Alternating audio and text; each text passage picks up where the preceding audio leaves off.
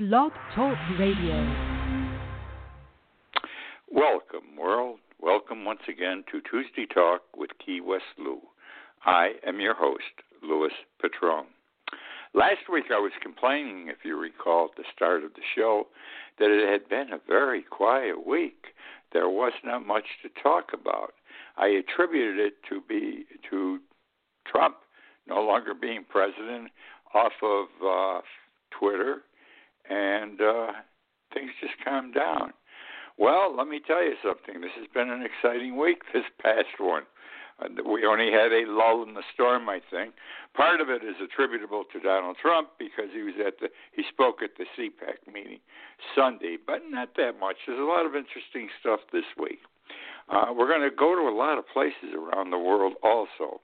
New York City, France, Orlando, Texas, Florida, West Virginia, the English Channel, Miami, Rome, and Washington, D.C. Okay, going to start with what I call Texas insanity. Texas insanity tonight. Texas Governor is Greg Abbott. He announced today, this is very humorous what I'm going to share with you. He announced today that he was opening Texas 100%. The businesses would be open fully, no face masks, as of next Wednesday. Well, it sounds to me like the governor of Texas, Greg Abbott, must think that things are on the mend in Texas and it's safe and okay to do. He don't know what he's talking about.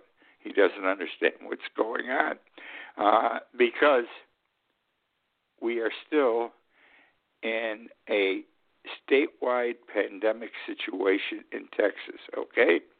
And these are the reasons.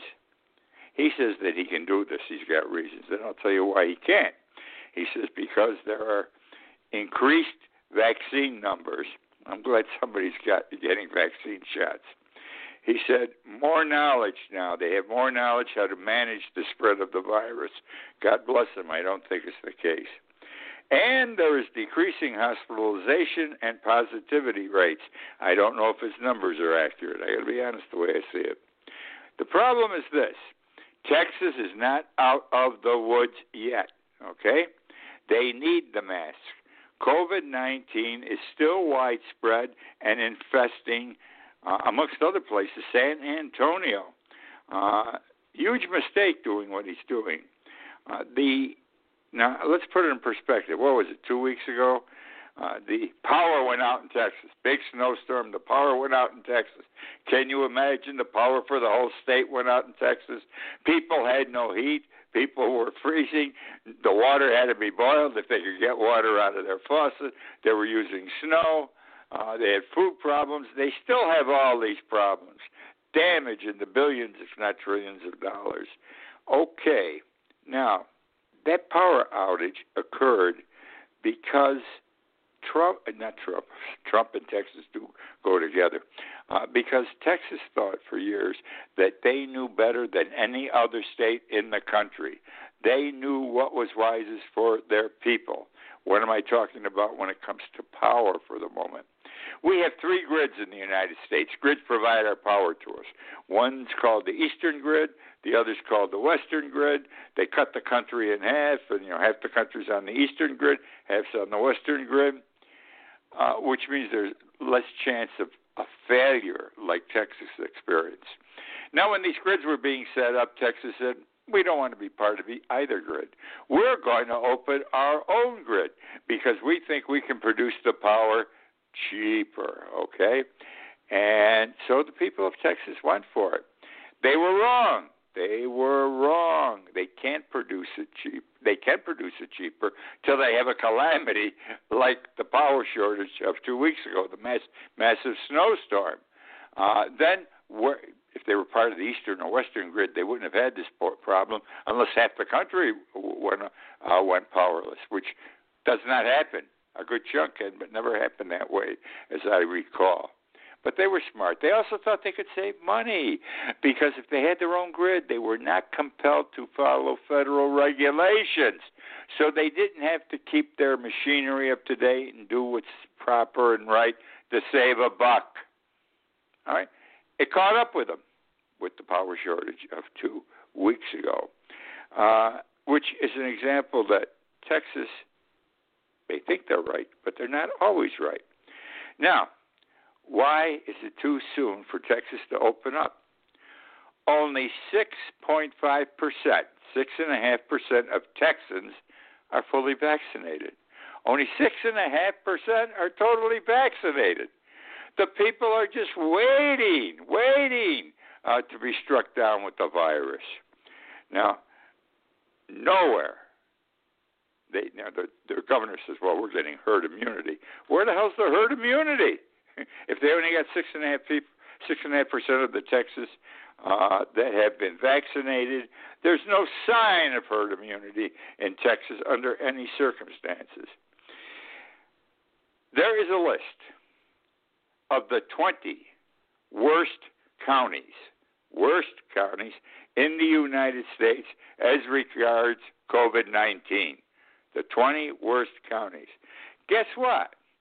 The state of Texas has 11 of those 20 counties. State of Texas has 11 of those counties. So they're not ready yet, okay? They're just not ready yet. Not all of their health care workers have been vaccinated yet. And very few of their first responders.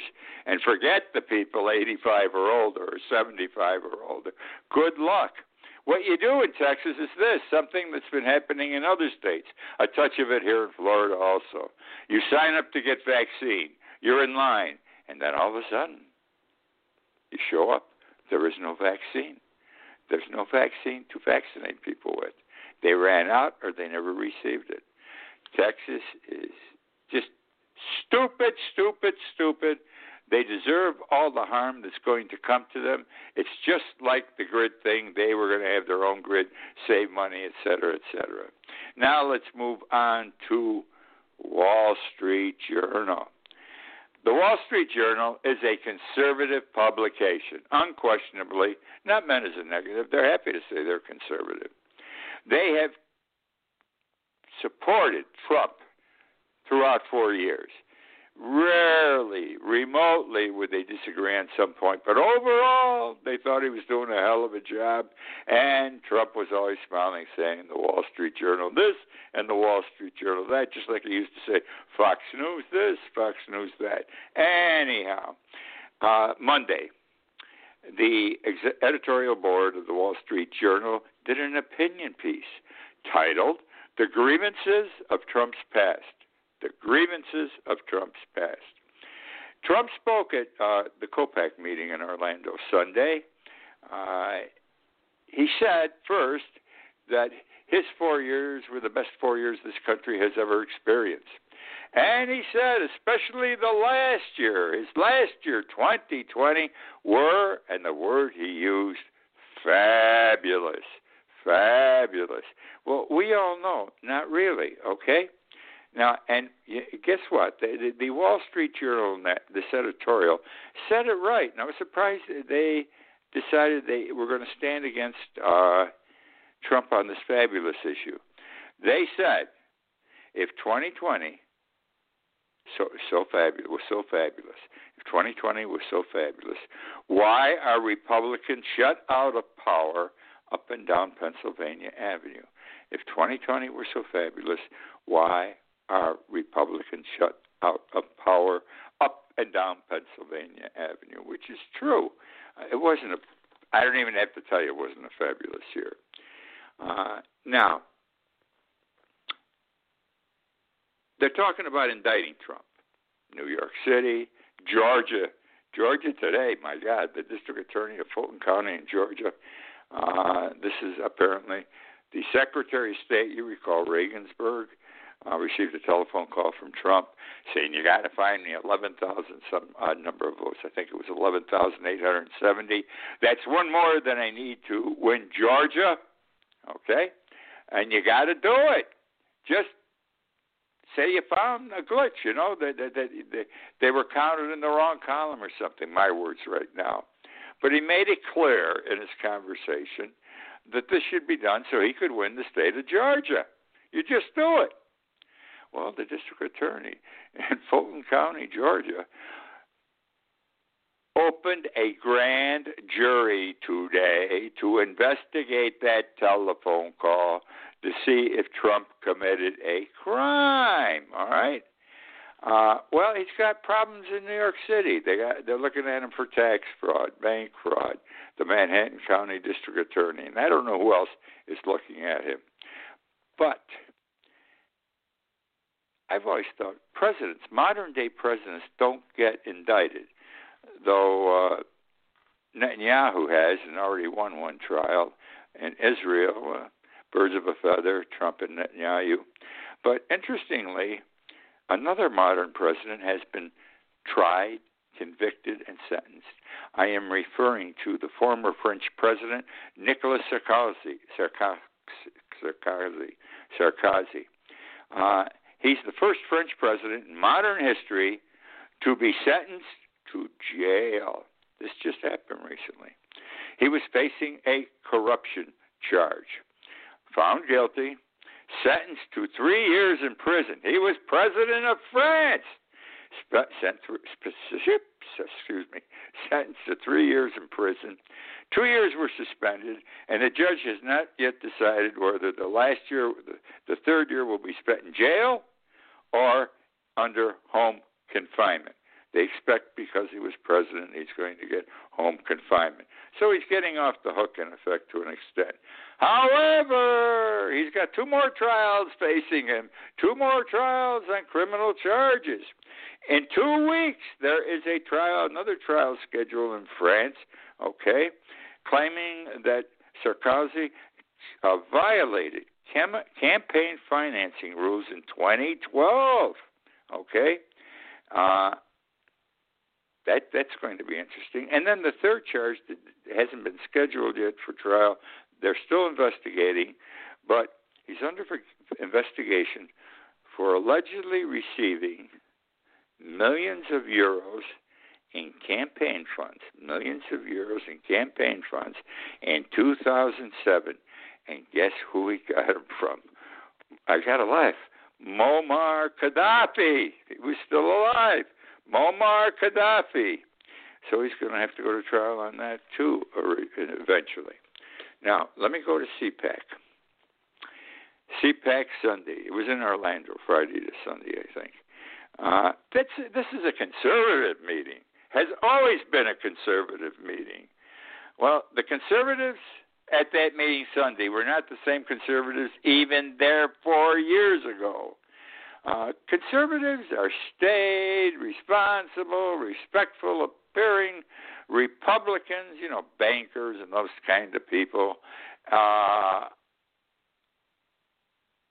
And they want to control things, but they're conservatives at heart. They believe the conservative way. Nothing wrong with that. I believe the liberal way. That's what makes life interesting, 2 opposing opinions. Keeps everyone honest. Anyhow, I noticed that the people of today that were at that meeting Sunday, I watched it all day on TV. Trump speaking for over an hour, Cruz speaking. I'm a political junkie, as you're aware. Anyhow, they looked like those mobsters who attacked the Capitol on January 6th. These were not the elegante people. I'm not knocking them. They are elegant. They think they're elegant. They dress well. They speak well. They're the Harvard, Yale people. Anyhow, these were just people who ran up the steps of the Capitol. These were middle-class or lower-class America, working people who believed, because they believed in Donald Trump, who believed that the election had been stolen from them and they were going to make it right for their leader, Donald Trump. Trump himself, when he came out, I was shocked. He looked older. He really did. He appeared older, and he moved slower around that stage. Now, normally he's all, animated and moving around fast, making jokes, knocking people. He was off. He was off. It wasn't him. His words were the same bullshit we've been hearing for 4 years, especially the election fraud he got into regarding 2020. He went through that litany again. Now, from what I've read, I understand that Trump was not happy with certain things at the CPAC meeting. The meeting was held in some facility in Orlando, which apparently is quite large, or maybe Trump's crowd was quite small because it only took up 1/3 of the auditorium. Now, we know Trump likes to go out and the place is packed. Remember when he had his inaugural in 2016? The most people ever. And it wasn't. It was a lot. But that's the way he is. It's got to be big. And they said he was very upset prior to the talk because he could see the place wasn't packed. They had probably picked the wrong place. You got to pick a smaller place with more people than the place can hold, so it looks packed. And he was having an unhappy day. Now Ted Cruz, our all-American senator, Harvard, Yale, number one, I believe, in his law class, clerked for a United States Supreme Court justice for a year, distinguished legal background. 4 years ago, he was a dapper man, relatively thin, dressed well. Today, he's a slob. He's fat. I've gotten fat as I've gotten older, but he's fat. He's really fat. In 4 years, he did a good job. He doesn't look like Abraham Lincoln with that beard of his. And he made a big boo-boo last week when they had the power shortage in Texas. He is a United States Senator from Texas. What did he do? He went to Cancun, took his wife and 2 daughters, and they went to Cancun. His wife said the house was cold. Well, the house was cold for most of the people living in Texas. They couldn't afford to get on an airplane and fly to Cancun with the whole family. Let me put this in perspective. He and his family arrived in Cancun on a Wednesday night at 10:30. At 6 the next morning, Ted Cruz himself was on an airplane returning to Houston because the media had found out that he had skipped town. He had left Dodge, and he went to the warmer climate of Cancun, and they were all over him for that. So he made up some excuse. He was taking his daughters down, et cetera, et cetera. No one buys it. Okay, I'm still not done with him, though. His talk was wacky, just like his talks on the Senate floor in the last couple of years have been wacky. He is not the man he was 4 years ago, the distinguished legal thinker.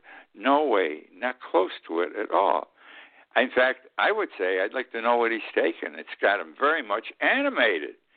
Anyhow, at the end of his speech, he turned to his right, so you could only see the side of him, threw his right leg out, lifted his right arm, pointing his finger ahead, and yelled, like William Wallace, freedom. William Wallace, freedom. Who the hell's William Wallace? I was a history major. I connect with a lot of this stuff. I thought it might have been the Wallace, during the civil rights movement, who got shot in the back and ended up a paraplegic. But it wasn't. So I went to the internet and typed in William Wallace. William Wallace was a Scottish hero. Think of the movie with Mel Gibson, Braveheart. William Wallace was the person played by Gibson in Braveheart. And in the movie, when they hung him, just before he went down, he yelled, freedom. Okay? It's interesting, if you look up historically, actually, how he did die. He was hung, he was drawn, and he was quartered. Now, I don't know which came first. I would assume hanging would have to come first, and they probably didn't kill him completely, so he would experience the pain and suffering that went with being quartered and drawn. But that's who he was talking about. William Wallace, freedom. It's Ted Cruz. He's in rough shape.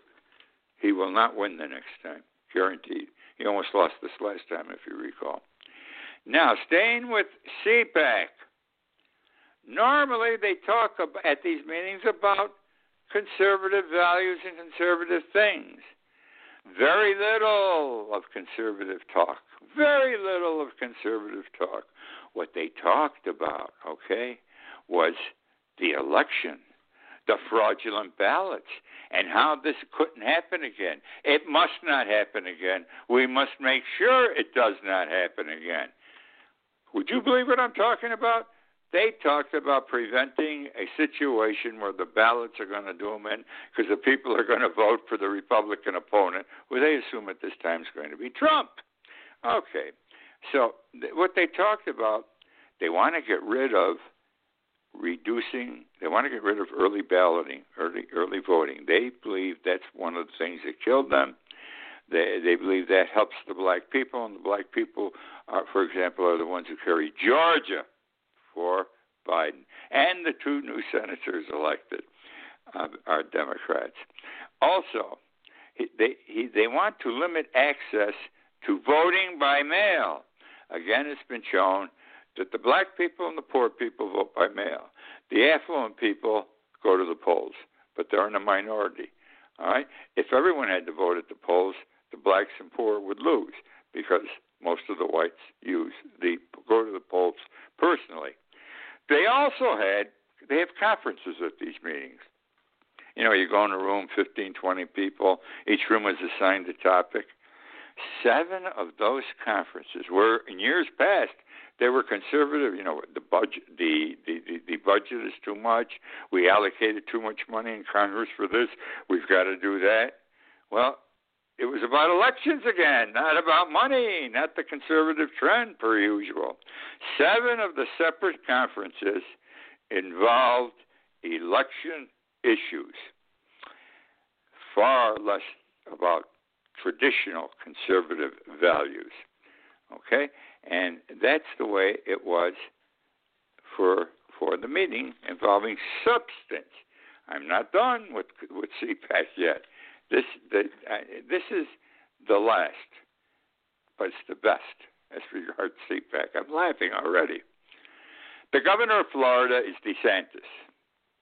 I have been saying for the entire 4 years he's been in office, or 3 years, he's the most incompetent, ineffective governor ever in the state of Florida. And right now, there is no governor more stupid, and I have to use that term, than DeSantis. Trump says, and has said consistently the last year, the best governor in the United States, I'm laughing already, is DeSantis. And why? Because everything Trump said to do, DeSantis did. He was a good follower. He was Trump's lapdog. And for that, Trump says he's the best governor. Well, look how Trump left our country, and DeSantis is going to leave our state. Now, DeSantis, all of a sudden, he was a speaker at CPAC. All of a sudden, the last 2 weeks, he's being touted as presidential timber for 2024. I can't believe it. Presidential, not even close, okay? They did a straw poll, okay? And they did 2 straw polls at CPAC, one with Trump in, one with Trump out. In the poll with Trump in, Trump got 55% of the vote. Guess who came in second? DeSantis with 21%. The next one who was even close was the governor from North Dakota, Kristi Noem, with only 4%. Now they did a second poll without Trump. Guess who's first? I don't believe it. DeSantis, 43%. The North Dakota governor is down, way down to 11. Donald Trump Jr., 8. And Pompeo and Cruz, 7%. God help us. I can't believe he would become president. This man is, I'm not saying these words because I want to knock the guy. I'm speaking truth. He's ignorant and he's stupid. You can tell every time he opens his mouth. Which brings me to an example of how this man operates and doesn't know his ass from his elbow. That's the way I'm going to put it, too. We've had, all over the United States, we have a vaccine distribution problem. We all know it. We've had it especially here in Florida. I know better than anyone else. I've been 85 now for a year. I was on one list, and the 2 times I went to get my vaccination, they didn't have the vaccine. I got on another list. the ages went down here, went from 85 to 75 to 65 to 55. Well, hell, when it's 55, I'm still 85. Why don't I get a vaccine shot? And I wasn't the only 85 person in this state. Anyhow, it was announced. It was announced yesterday that DeSantis has given to Publix, the state of Florida has given to Publix the right to give vaccinations. And they made Publix one of their official places for vaccinations. And Publix is getting 25% of the distribution of the vaccine every week, has been getting it for 5 weeks. That's 100,000 vaccines so far. And the sad part of all this is Publix is doing whatever they want their way. There is no record, guideline, or plan for how they are to dispose of the vaccine. No information is being provided to state officials. Doesn't bother DeSantis. They're good people. They'll get it done. Comes out now, Publix was a major financial supporter of DeSantis, okay? I'm sure that has something to do with these things. Always do that. It's politics. But all I know is the vaccine goes to Publix Central Distribution Center in Lakeland, which I assume is in mid-Florida. Where it goes from there, no state official knows. Who's getting the vaccine, no official person knows. That's how DeSantis is running our state with regard to that problem. How do you think he would run the government of the United States? Joe Manchin. I'm very unhappy with Joe Manchin. In fact, I don't like him. I got to say it that way. I never paid much attention to him until this year. He is the senator from West Virginia. He's been the Democratic senator from West Virginia for 11 years. Prior to that, he was for several years the Democratic governor of West Virginia. You must understand, there are no major Democratic elected officials ever in recent years in West Virginia except for Manchin. He's very popular with the people.